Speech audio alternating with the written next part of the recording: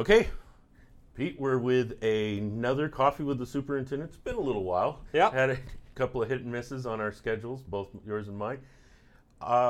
School is coming up here really fast. I mean, talked to my wife the other day and we were like, oh wait, the school's starting at the end of this month. Yeah. So with Delta virus out, or Delta variant, or whatever version they want to pick out this day, what's school going to look like? Well, at least as of today at 10:40, Right.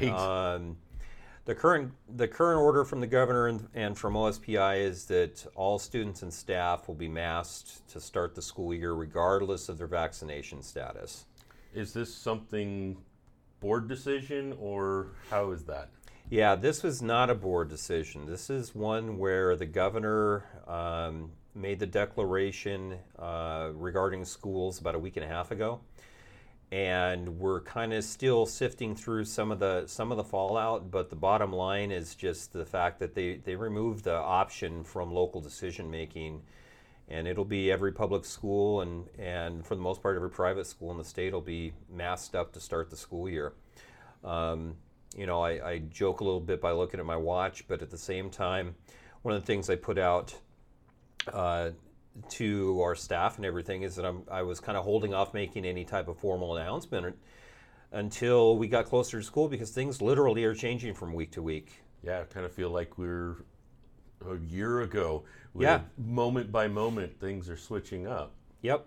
I think the most important factors from our standpoint are the fact that OSPI and the governor's office have said school will resume. Students will have every option for regular school and as much as possible to start the school year. Good. So none of the activities are canceled, none of the in-person things are canceled or anything like that.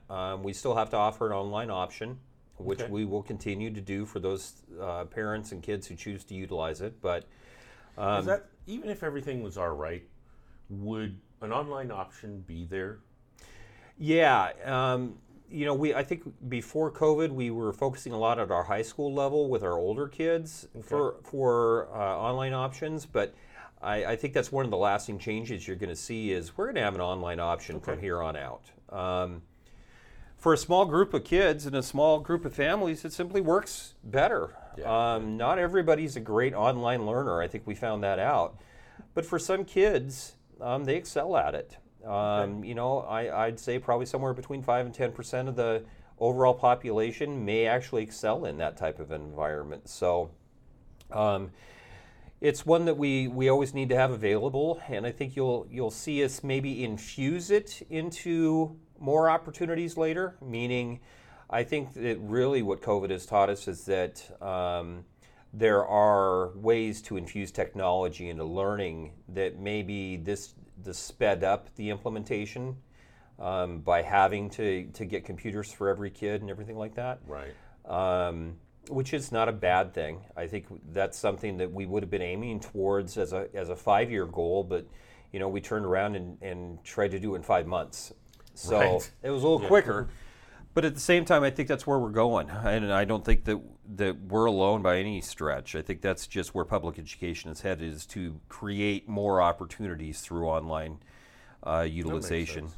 But yeah, so as of right now, the one thing I would say that is going to be a big difference is the spacing is still going to be at 3 feet, so that's pretty normal. Oh, okay, I was going to ask that. So 3 feet. So 3 feet, which is, like I said, pretty much back to normal for most of our classrooms. They still would like us to do 6 feet at lunch, but it's not a mandate. So we may see some alterations. I know that we're going to be looking at our lunchrooms and trying to get more kids in. We're going to have obviously desks available so kids aren't having to sit on just chairs anymore. We've got desks available.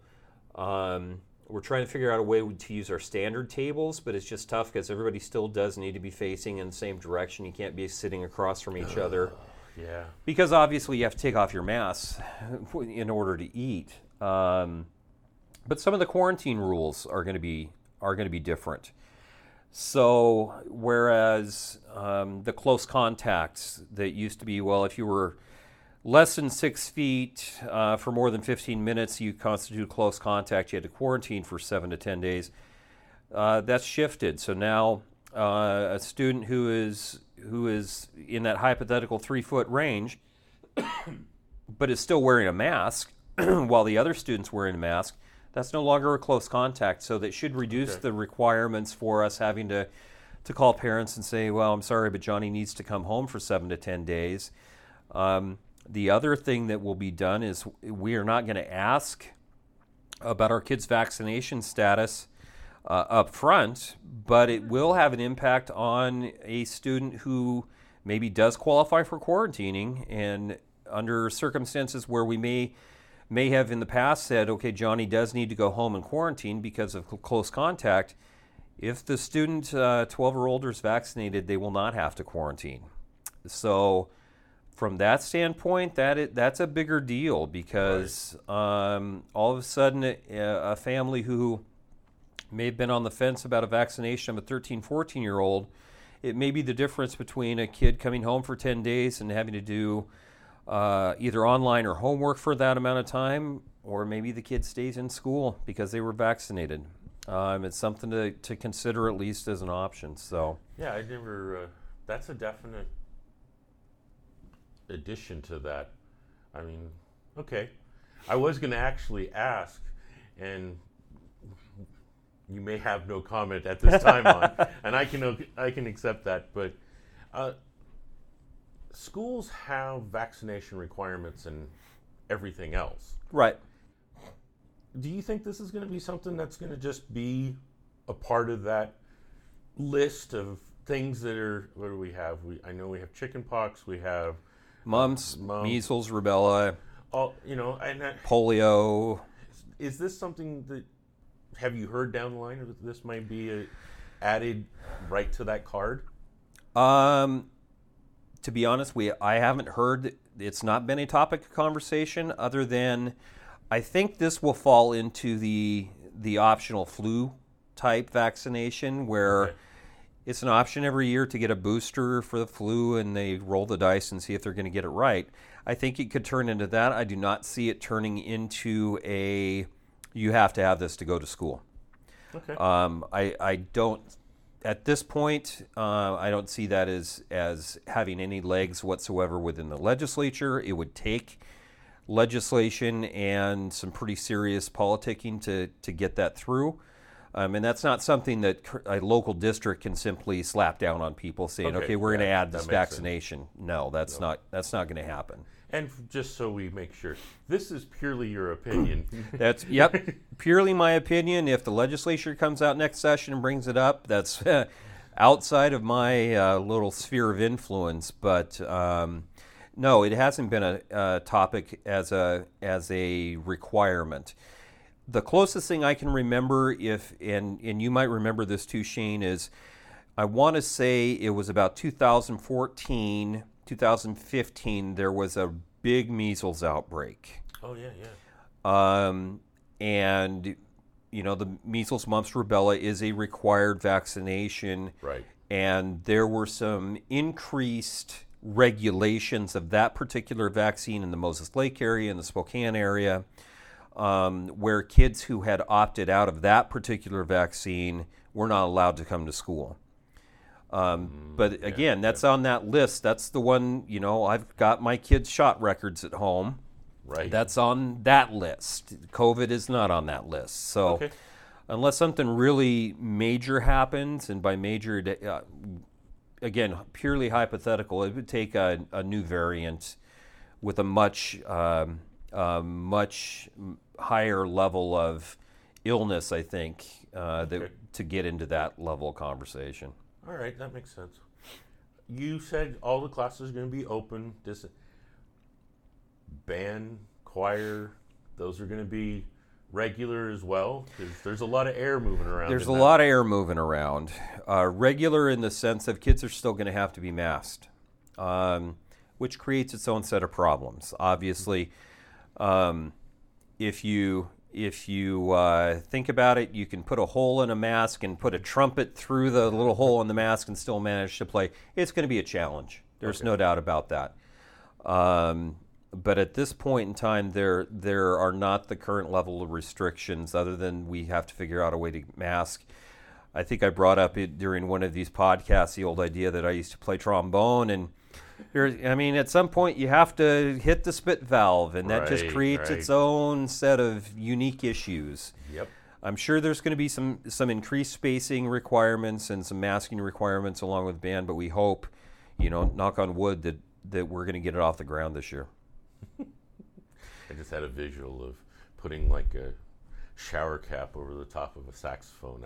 Yeah, and there are such things that the districts have bought that reminiscent of the wind cover that you have for your microphones that you can literally put over the bells of clarinets and trumpets and trombones and tubas and things like that to keep some of that stuff from getting all over. But those are definitely the challenging areas. The nice piece, at least to start the year, PE outside, no masks required. Right, definitely.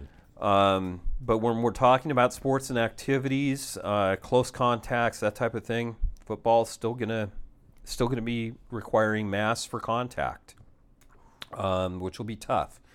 I know there's still some discussion around indoor volleyball going on, which it's kind of, volleyball and basketball, of course, they always taught us growing up, those are not contact sports. Well, that was in 1982, maybe it wasn't a contact sport. No, watching those boys go back and forth. It's a contact sport. Yeah. So WIA is still working through that, but I know that for our PE classes that are outside, that we can get that 3 to 6 foot of distance. We won't require any masks, but once they come back in, they're going to have to mask up. So hopefully some things will change by the time we see your first snowfall, which again, knock on wood, won't be until maybe January, February. Yeah, gets through those fall sports. Exactly. Well, you already covered there's not going to be a vaccine thing. So that question wasn't relevant. I'll ask that another day. There you go. Anything else that maybe things parents should be thinking about for the school? What is it? August 30th. Monday, August 30th is the first day. Wow. Our principals are working hard to try and adapt some of the things that we've done during that first couple days, first week of school. We're still kind of up in the air around what does an assembly look like. Ooh, yeah. What does a concert look like? At this point, we're not 100%. We know we can do small levels of assemblies. So if I'm a high school principal, I might think about, well, instead of bringing the entire school in, maybe I just bring in the 100 freshmen and make sure that there's 3 foot distance between them to get information out there. Our freshmen, I think it's vitally important to be able to get those kids in and give them a sense of belonging and a sense of understanding that, hey, we know things are still a little bit weird, but at least we're all in one place together. Okay, makes sense. So it's going to look more normal, but it's not going to look as normal as certainly we were hoping. I mean, we were having discussions in June about whether or not masks were even going to be required. Unfortunately, with the rapid spread even here in Benton and Franklin counties, that's simply not an option. Well, yeah. All right, we'll roll into 2.5 now. Yeah, and I really think the most important piece about this one, at least,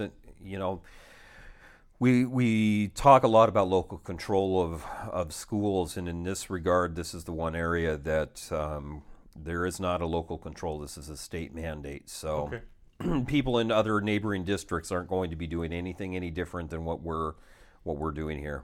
So don't try to yank the kids out purely for which place has a mask or not. Yeah, we were fortunate. Our elementary opened to in-person in hybrid last October.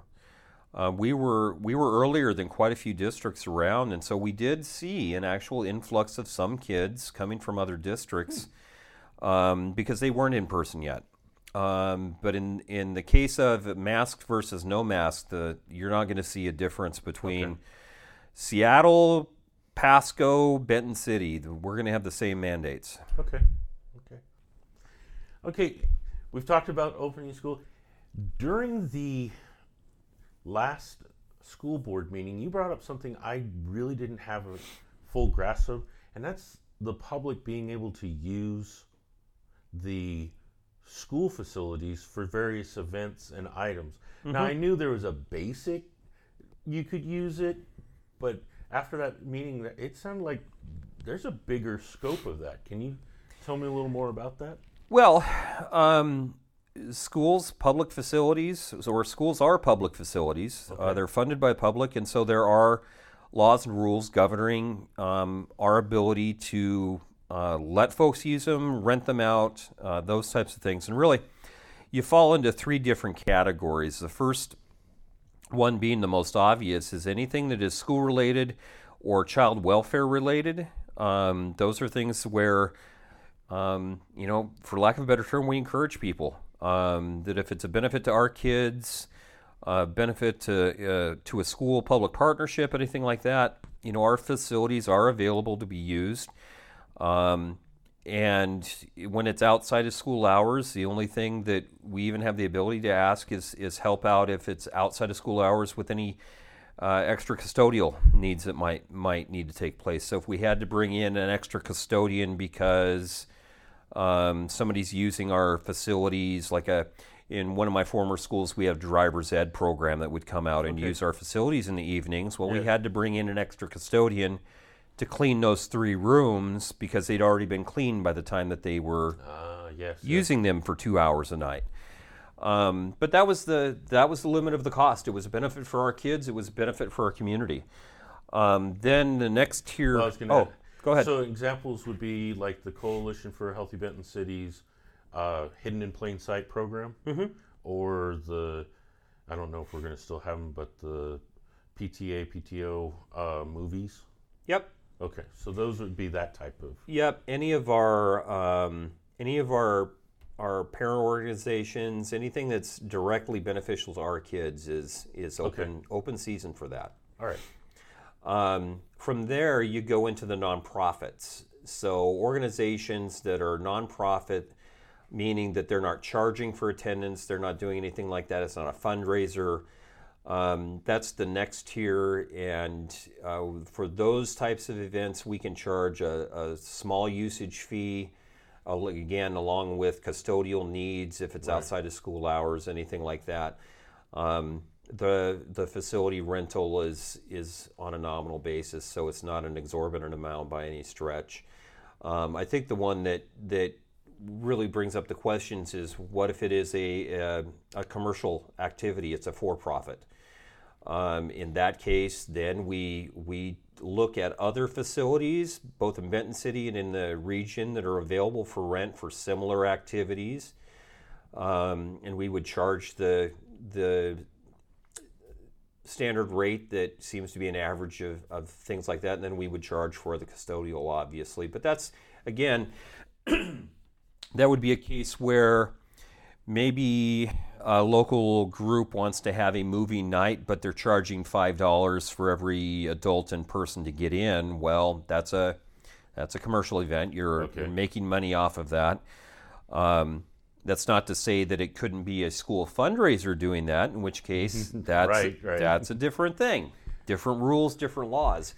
But the idea that you're going to have an event at a school to be a moneymaker, that would be that commercial activity where you need to pay the standard rental fees that you would pay anywhere. Okay, so if the chamber wanted to use it for some kind of event, as we're coming up to Benton City Days, if they're using it for that type of purpose of either being displays or whatever that type of event is, that would be okay. Yeah, anytime you have something that there is definitely a community interest and is of value both to the community and to the kids in the community, then obviously we're going to work with that organization to be able to utilize our facilities, our parking, with as little impact to them as possible, because when we're talking Benton City Days, it's been very traditional that they've used our commons area and had displays and had wears out for a bazaar type event. Yeah, the Winterfest. Winterfest. And those are good for the community and good for our kids to be able to be a part of that. So we can really knock down any charges on those types of things to an absolute minimum. There's even times when we're able to schedule events so that we can work around our own custodial usage. So if we know something's coming in, maybe we can delay a shift of a custodian to come in to where they come in after, where there isn't any direct impact. Oh, yeah. When you talk about if you're and this is one that I would always get into in a previous school, is you have kids who want to go and be exchange students in other countries. Right. And there are school-based programs that allow for that type of a scenario, and then there are for-profit companies that do that. And so yes. Constantly I would be getting phone calls about, well, why does this group get to use it for no charge, and this group, there's a charge? Well, for this group, they're a nonprofit and they're school-based, and they're not making $1,000 a pop on per kid. Right. Whereas this, it's actually income for the person that's doing it. And there's an advantage to getting more kids to sign up. So though you get into those little fine lines, but we haven't run into that here, and there hasn't been a history of that. I think the more communities are able to utilize their schools, come in and utilize facilities that are here that our communities paid for and helped pay for, more power to them. Okay, that's really good to know. I do have a sticky one just because I seen this happen and I was trying to understand it. Prosser High School had a church in their facility every Sunday. Correct. How does that work? That carefully? Yeah, carefully is a good, yeah. If you want to just nuts and bolts, it's carefully. And I can honestly say I had the same thing occur when I was a high school principal at Walla Walla. Okay. And that fell under that gray area between the nonprofit and commercial, but it was a school. It was a nonprofit church. They had their nonprofit status paperwork, and they were able to utilize the facilities, and they simply had to pay for the custodian to come in for 2 hours after they were done and clean up the area. And the same would be true for us or any other school. I think where that becomes a touchier issue is when you want to do that at times when school is in session, because obviously we don't have kids coming in on Sunday. We don't have anything going on Sunday, so the facility is available. I think if you were talking about, well, we want to utilize it every Wednesday evening, well, wait a minute. Now I have practices going on. I have parents coming in. I have school activities going on at the same time. So that would be an area where we'd have to set up some pretty good boundaries, and it would not be as easy to facilitate as, in my prior life as a high school principal. Sunday morning at 7 o'clock, I know I have a lot of kids coming through high school. So it was sports or otherwise. Sports or otherwise. So it was easy to do. Okay. I had always wondered, but I hadn't ever talked to the superintendent over there about how that was happening. Yeah. Excuse me. We don't have COVID, guys. Yeah, no, not a bit. Just dry mouth. And I think one of the, people are probably wondering, well, why does this even come up in conversation? Well, it comes up in conversation because as you have a board policy, and this is true of a lot of different policies that have been in place for 10, 15, 20 years, guess what? Like everything else, things change. Right. And there are hard and fast legal rules, and then there's past practices, things that we have allowed to occur because it's the way it's always been done. And unfortunately, in the litigious climate that we live in, districts... Learned a new word today. There you go. English teacher, yep.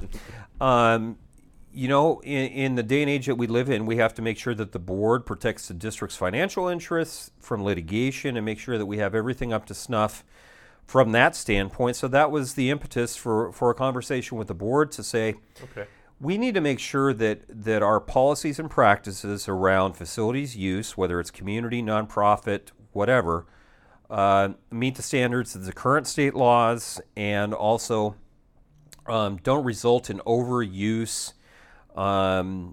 that could result in increased maintenance requirements down the road, because that, of course, would come back to the district, hence the taxpayer, to be responsible for that. And just because a group likes to use the gymnasium 3 nights a week, does that mean that they're going to cough up a percentage to re-wax the floor every year, which is several $1,000s? Right. And you have to take those things into consideration, because we don't want to deny usage, but we have to understand, of course, that the primary reason for schools to be there is for the students and staff of the community to use. So balance. We have to do a balance. Exactly.